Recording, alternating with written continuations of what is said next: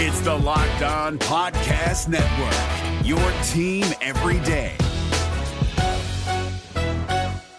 We're driven by the search for better, but when it comes to hiring, the best way to search for a candidate isn't to search at all. Don't search, match with Indeed. 93% of employers agree Indeed delivers the highest quality matches compared to other job sites, according to a recent Indeed survey. And listeners of this show will get a $75 sponsored job credit to get your jobs more visibility at Indeed.com/podcast. Just go to Indeed.com/podcast right now and support our show by saying you heard about Indeed on this podcast. Indeed.com/podcast. Terms and conditions apply. Need to hire? You need Indeed.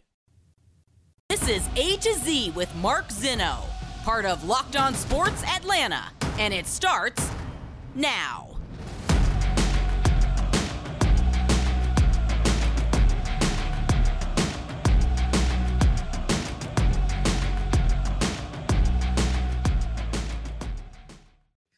Good afternoon. Welcome to A to Z here on Locked On Sports, where today I tell you it's just the very beginning. Welcome in. We are live here on this Wednesday. We've got a lot to get to, including possibility of 14 consecutive wins for the Atlanta Braves. Grant McCauley going to join us here in a little bit. Make sure you guys give us a follow on Twitter at LockedOnATL. Of course, I'm at Mark Zinno, MarkZinno, and of course, hashtag today, Sleeveless Radio. Pat McAfee, you got nothing. All right, we got a lot to get to. And let's start with Falcons training camp, or mini camp, I should say, because I was out there yesterday.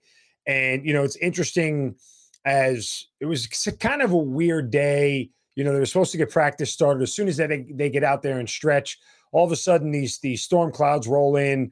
It hadn't even started raining yet. They pull everybody off the field. They wait for the lightning to pass. It ends up pouring down rain. It was a very uncommon sort of,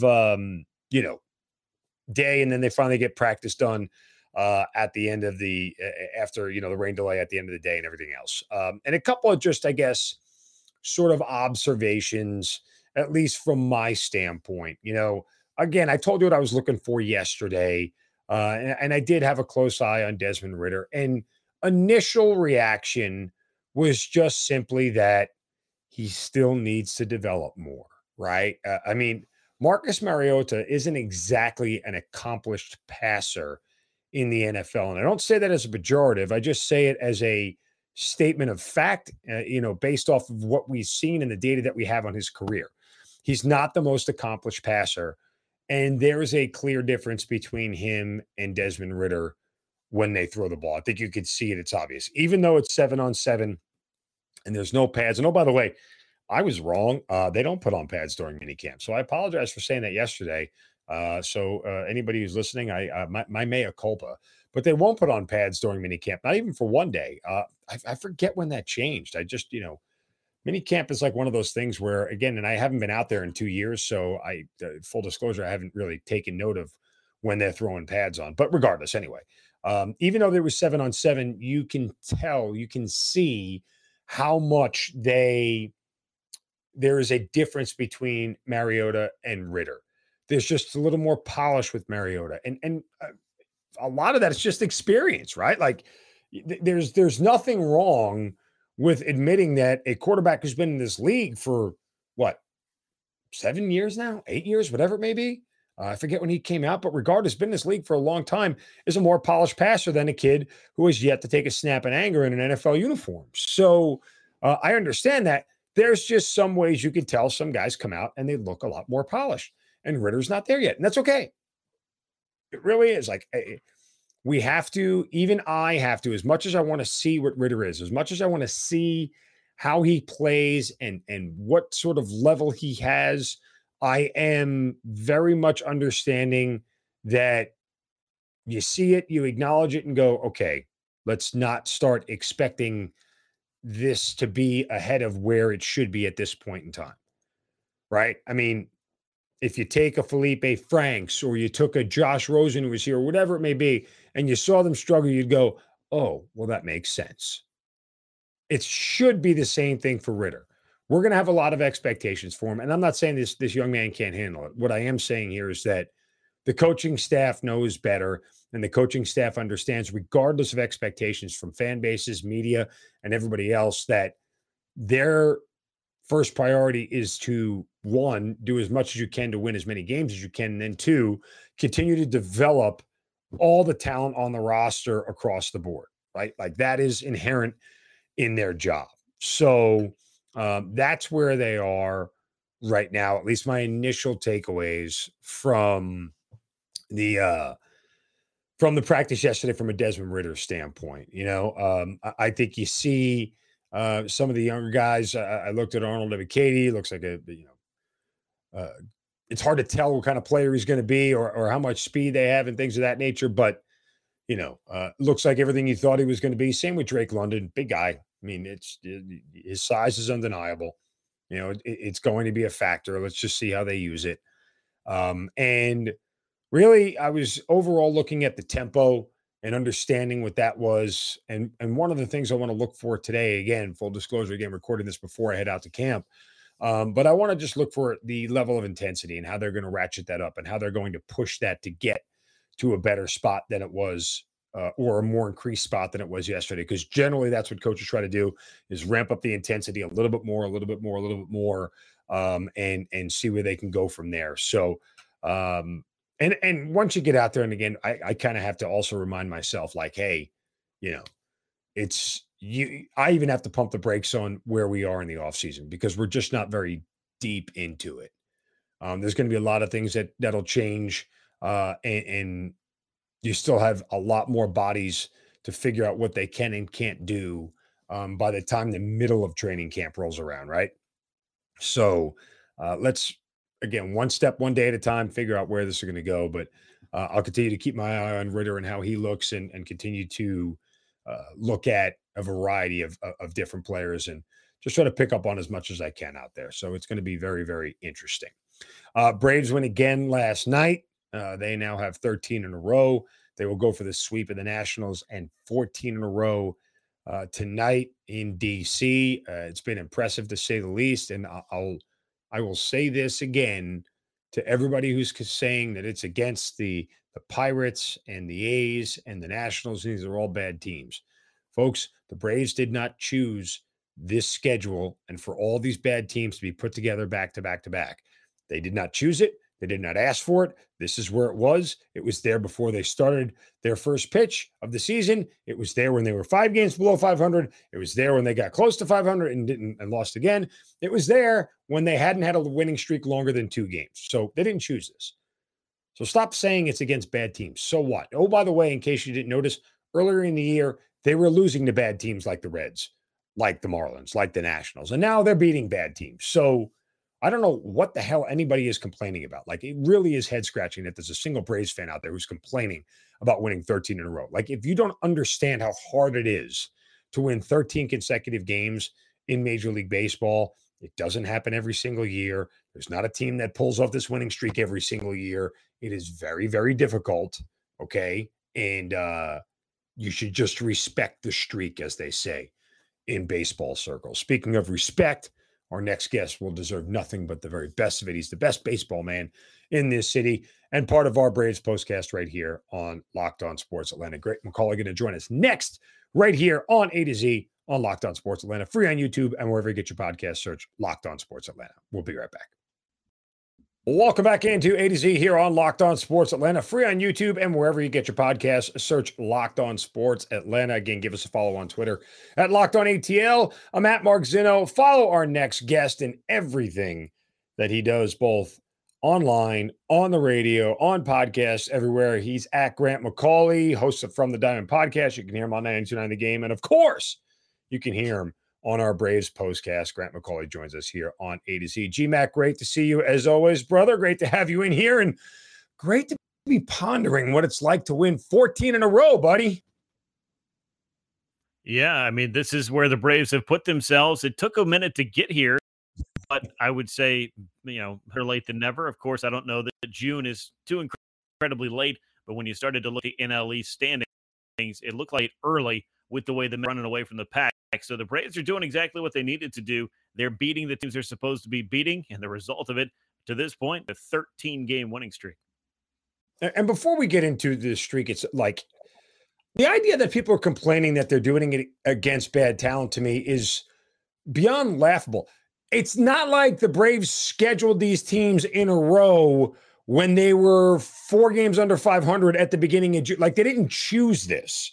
This was predetermined. And oh, by the way, they were losing earlier in the year to the Reds, to the Marlins, to the Nationals. Like, they were losing to those teams. Now they're beating them. Who the hell is complaining about a 14-game winning streak? Or 13, I'm sorry. I don't want to get ahead of myself. I would imagine that Mets might be complaining about a little bit. Otherwise, I mean, watching their lead kind of get cut in half, I can't really come up with a good theory of why anybody who's pulling for the Braves would be upset whatsoever about a 13-game winning streak. Because let me give you a little bit of history. This kind of happens about once every decade or so. The 82 team won 13 in a row. The Braves won 13 in a row. The 2000 Braves won 15 in a row.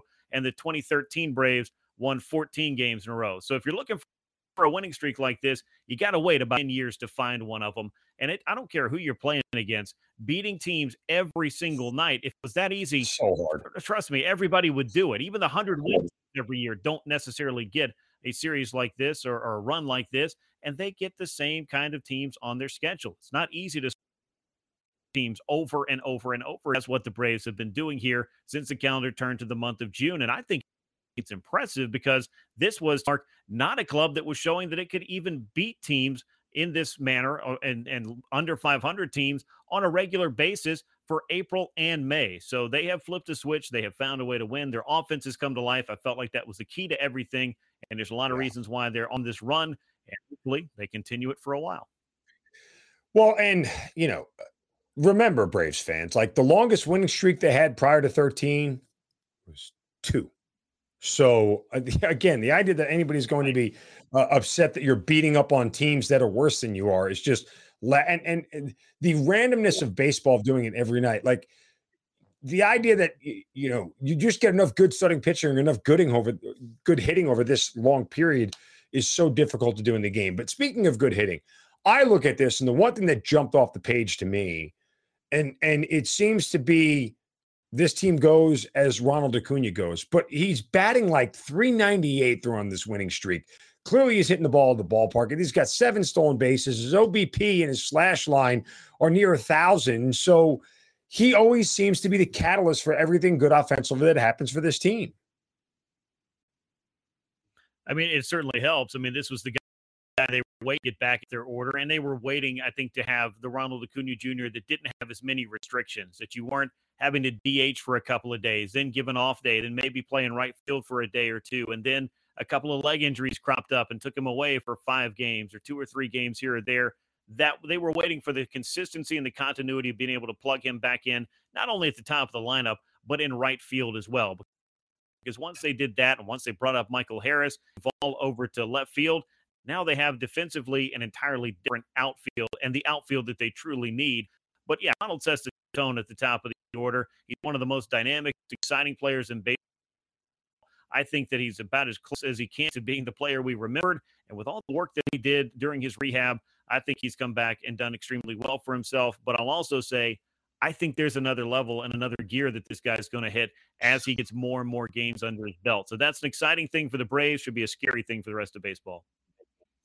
I mean, I look at what has gone on over the last 2 weeks, and the only downside here is that you lose Ozzie Albies to a broken foot. Now, let me just put this in context, Grant. Not saying Ozzie Albies is a bad player or anything, but during the 12 of the 13 games that he was there for in the win streak, he batted .222 and had an OBP of .250 and didn't steal a single base.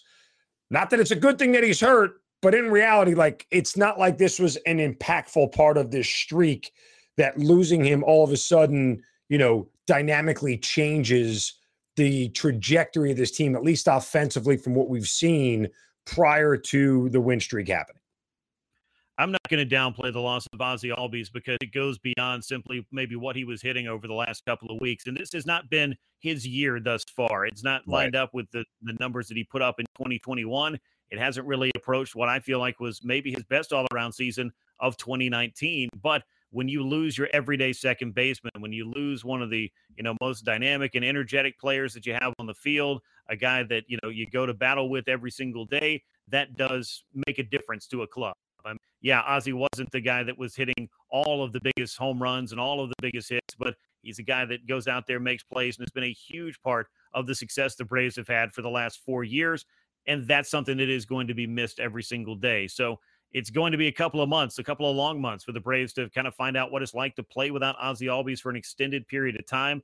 Other than the COVID-shortened season of 2020, that's never really been the case. He's an everyday guy, and that does change, I think, the dynamics, again, to use that word, the makeup and the overall personality of this club in ways that are going to be hard to replace. And Orlando Arcia has been, has played admirably in a small sample size, and hopefully he's able to carry that over and continue. He's been an everyday player at the big leagues before, and it'll be interesting to see how he responds to the opportunity and what the Braves do perhaps going forward as they're without Ozzie Albies for a minimum of 2 months.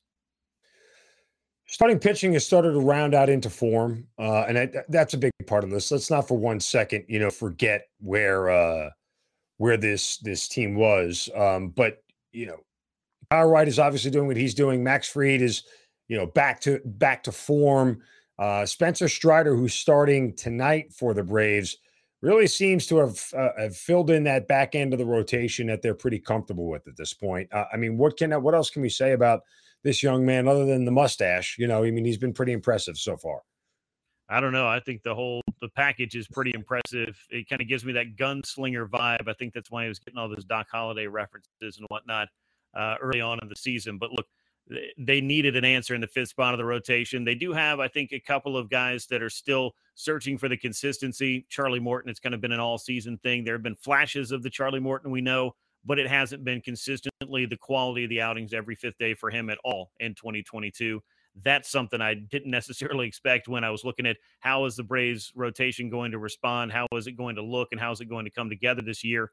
Ian Anderson's been way more good than bad, but there's been a lot of inconsistency in his game from start to start and even within starts. And I think we saw an example of that in Washington in the series opener. But overall, yeah, you got to like what the starting rotation's doing, success they have, and the fact that they do have what they believe is an answer to the fifth spot after trying 5 or 6 different pitchers. That is a big thing. And hopefully they're going to be getting Mike Soroka back at some point second half. That could be a boost to this club as well. Just if Mike is anything close to what he has shown over the course of his young career, but keeping in mind, it's been a couple of years since he's been on a big league mound. So the rotation success makes the bullpen more successful, makes the club more successful. And with the offense that they've got rolling right now, this is a club that knows how to win games. Not that he is solely responsible for 13 consecutive games being won, but for a guy who's got a World Series ring around his finger, there's still a lot of folks in this town who question the aptitude of Brian Snitker as a manager. Now, I'll be the first one to tell you, I do still have questions about the way he handles the bullpen sometimes, although the roster seems to have alleviated that just because it's so cookie cutter now. Smith, Jansen, it seems almost, foolproof. But that said, he has this closed door meeting with the team on the 1st of June. They go out, they win 13 straight. The only question is, why didn't he have this closed door meeting at the 1st of May? And we might not have been in this spot to begin with. I don't know if that's necessarily what the club needs at that time. Just a couple of 3 weeks into the season, if you're having closed door meetings at that point. Yeah, I was going to say, you're sending a message to your club of, hey, guys, I'm not sure we really believe in you or this or what's happening right now. So it's time to go ahead and make that call to the altar and see if everybody is going to give. I don't know. This club kind of underperformed, and there's no two ways about that over the first 6 or 7 weeks of the season. Started to kind of find itself, then went out to Arizona. It was that game. It was the way that they had lost, and there were a handful. But the way that they lost that second game in Arizona, I think really gave everybody the pause to say, look, we should have won that game. And as a matter of fact, there's about 6 more of these probably somewhere in the schedule that we should have won to this point to even just be in and around and above 500, where at minimum this club is a better than 500 team. The way it's guys, even with different guys struggling, it was just time. And that's, I think, what a good manager knows is he lets guys have this space to work through the things that they need to. He gives them the opportunity to do that by continuing to put them in the lineup. He can't just be sitting guys down every couple of days because he struck out 3 times or made it. These are the guys that were in the lineup. The pieces around, I think, might have helped a little bit. Getting the occasional day off here and there can help a little bit. And then when it's time down and just have a frank discussion or a long discussion about why things are the way they are, this is what I think a good leader does. But Brian allows, to me, the club to really find its own personality and its own characteristics, and to be the group and the unit that they are with very little meddling. He's not walking around the clubhouse check in with everybody at their locker. This is allowing professionals to come in and do the things that they're capable of doing. It just took, a longer while for this club to maybe find its identity. But if this 13-game winning streak is any indication, this is a winning ball club, and they've got about 100 games to figure this thing out down the stretch. So too early, too late, I don't know. Jokes aside, it's a good thing that the Braves found themselves in the month of June with this 13-game winning streak, because if they didn't, it was going to be a harder and harder and harder hill to climb to catch up with the New York Mets.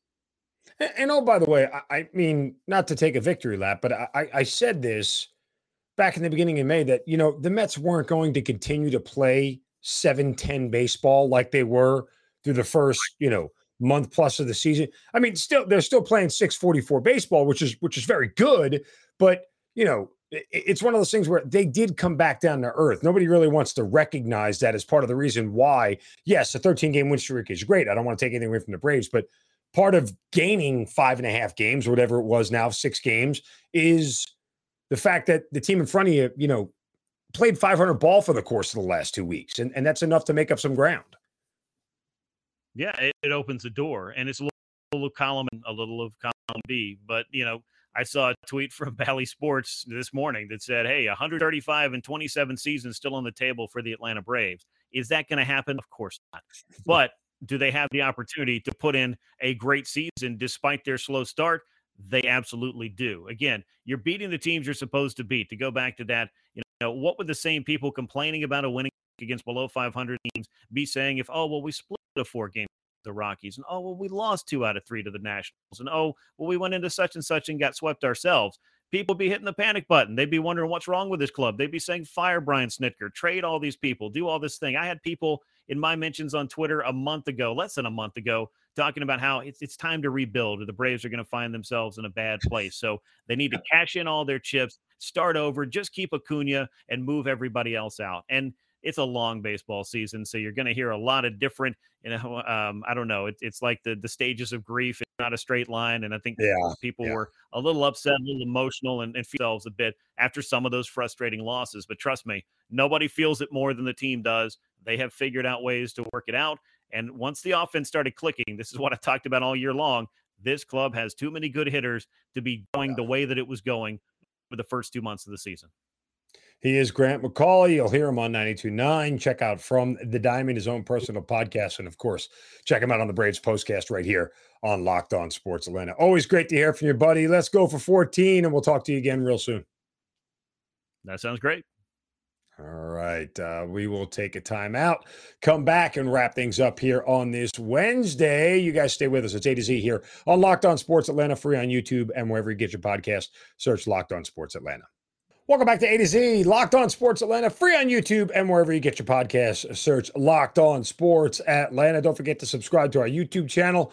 Give us that thumbs up thing, the like, the subscribe, all the deal. You know how it is. I'm not so adept at all that level of social media stuff. I'm just kind of annoying on Twitter, and that's about it. Where you can follow me at Mark Zinno and Locked On ATL. I do want to give you a little gambling nugget coming up here, and it concerns the Atlanta Braves. So we'll get to that coming up in just a moment. But now it's time to hand out a shovel of wisdom. Brace yourselves, because it's time for the shovel of wisdom.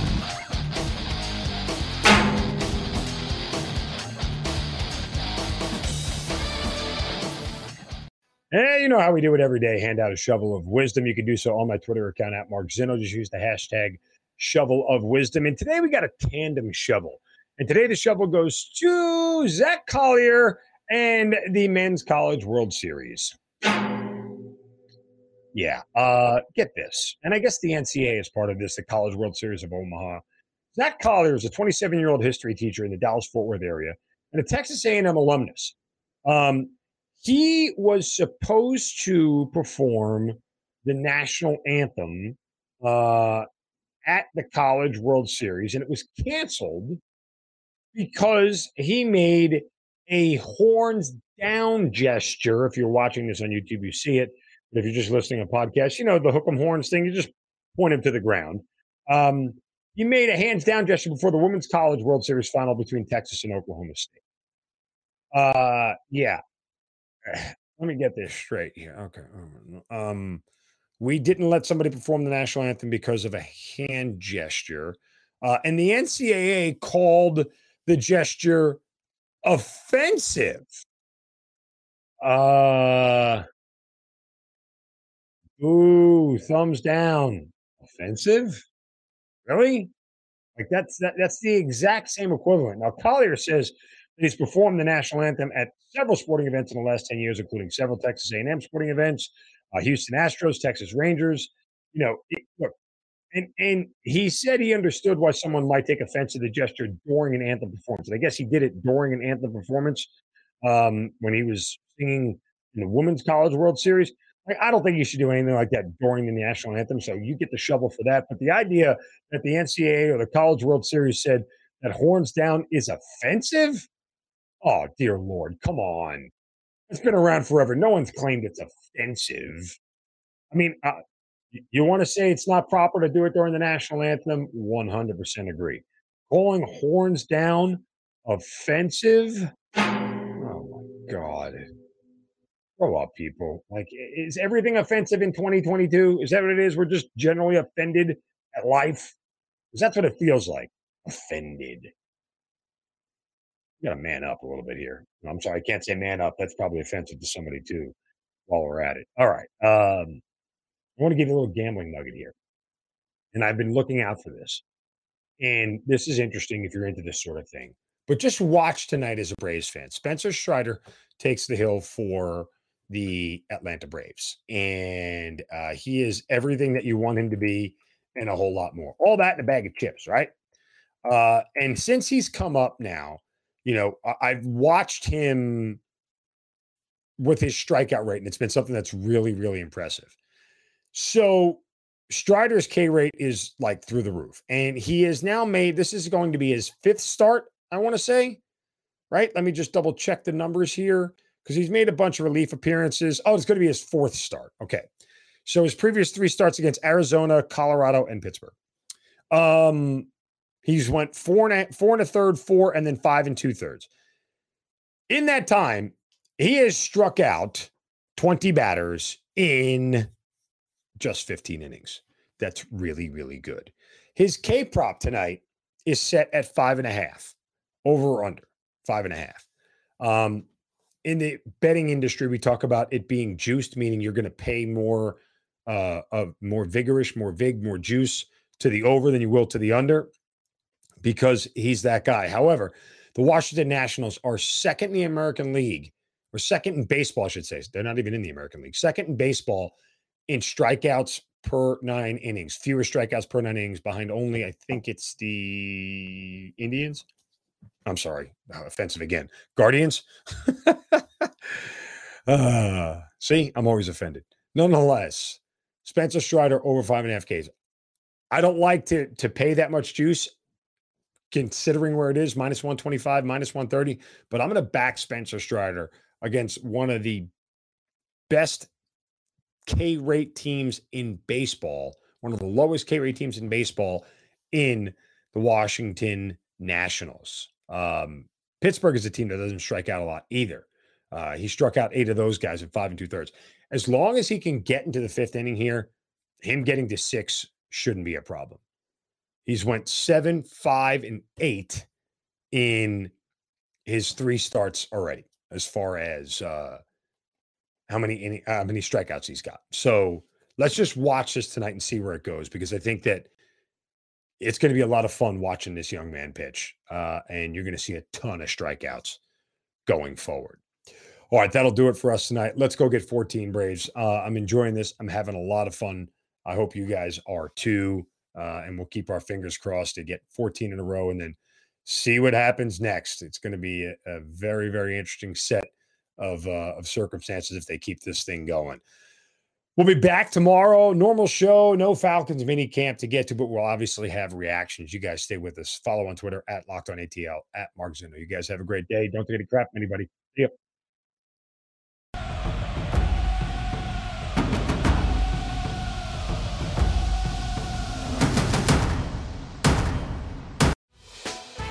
Hey, Prime members, you can listen to this Locked On podcast ad-free on Amazon Music.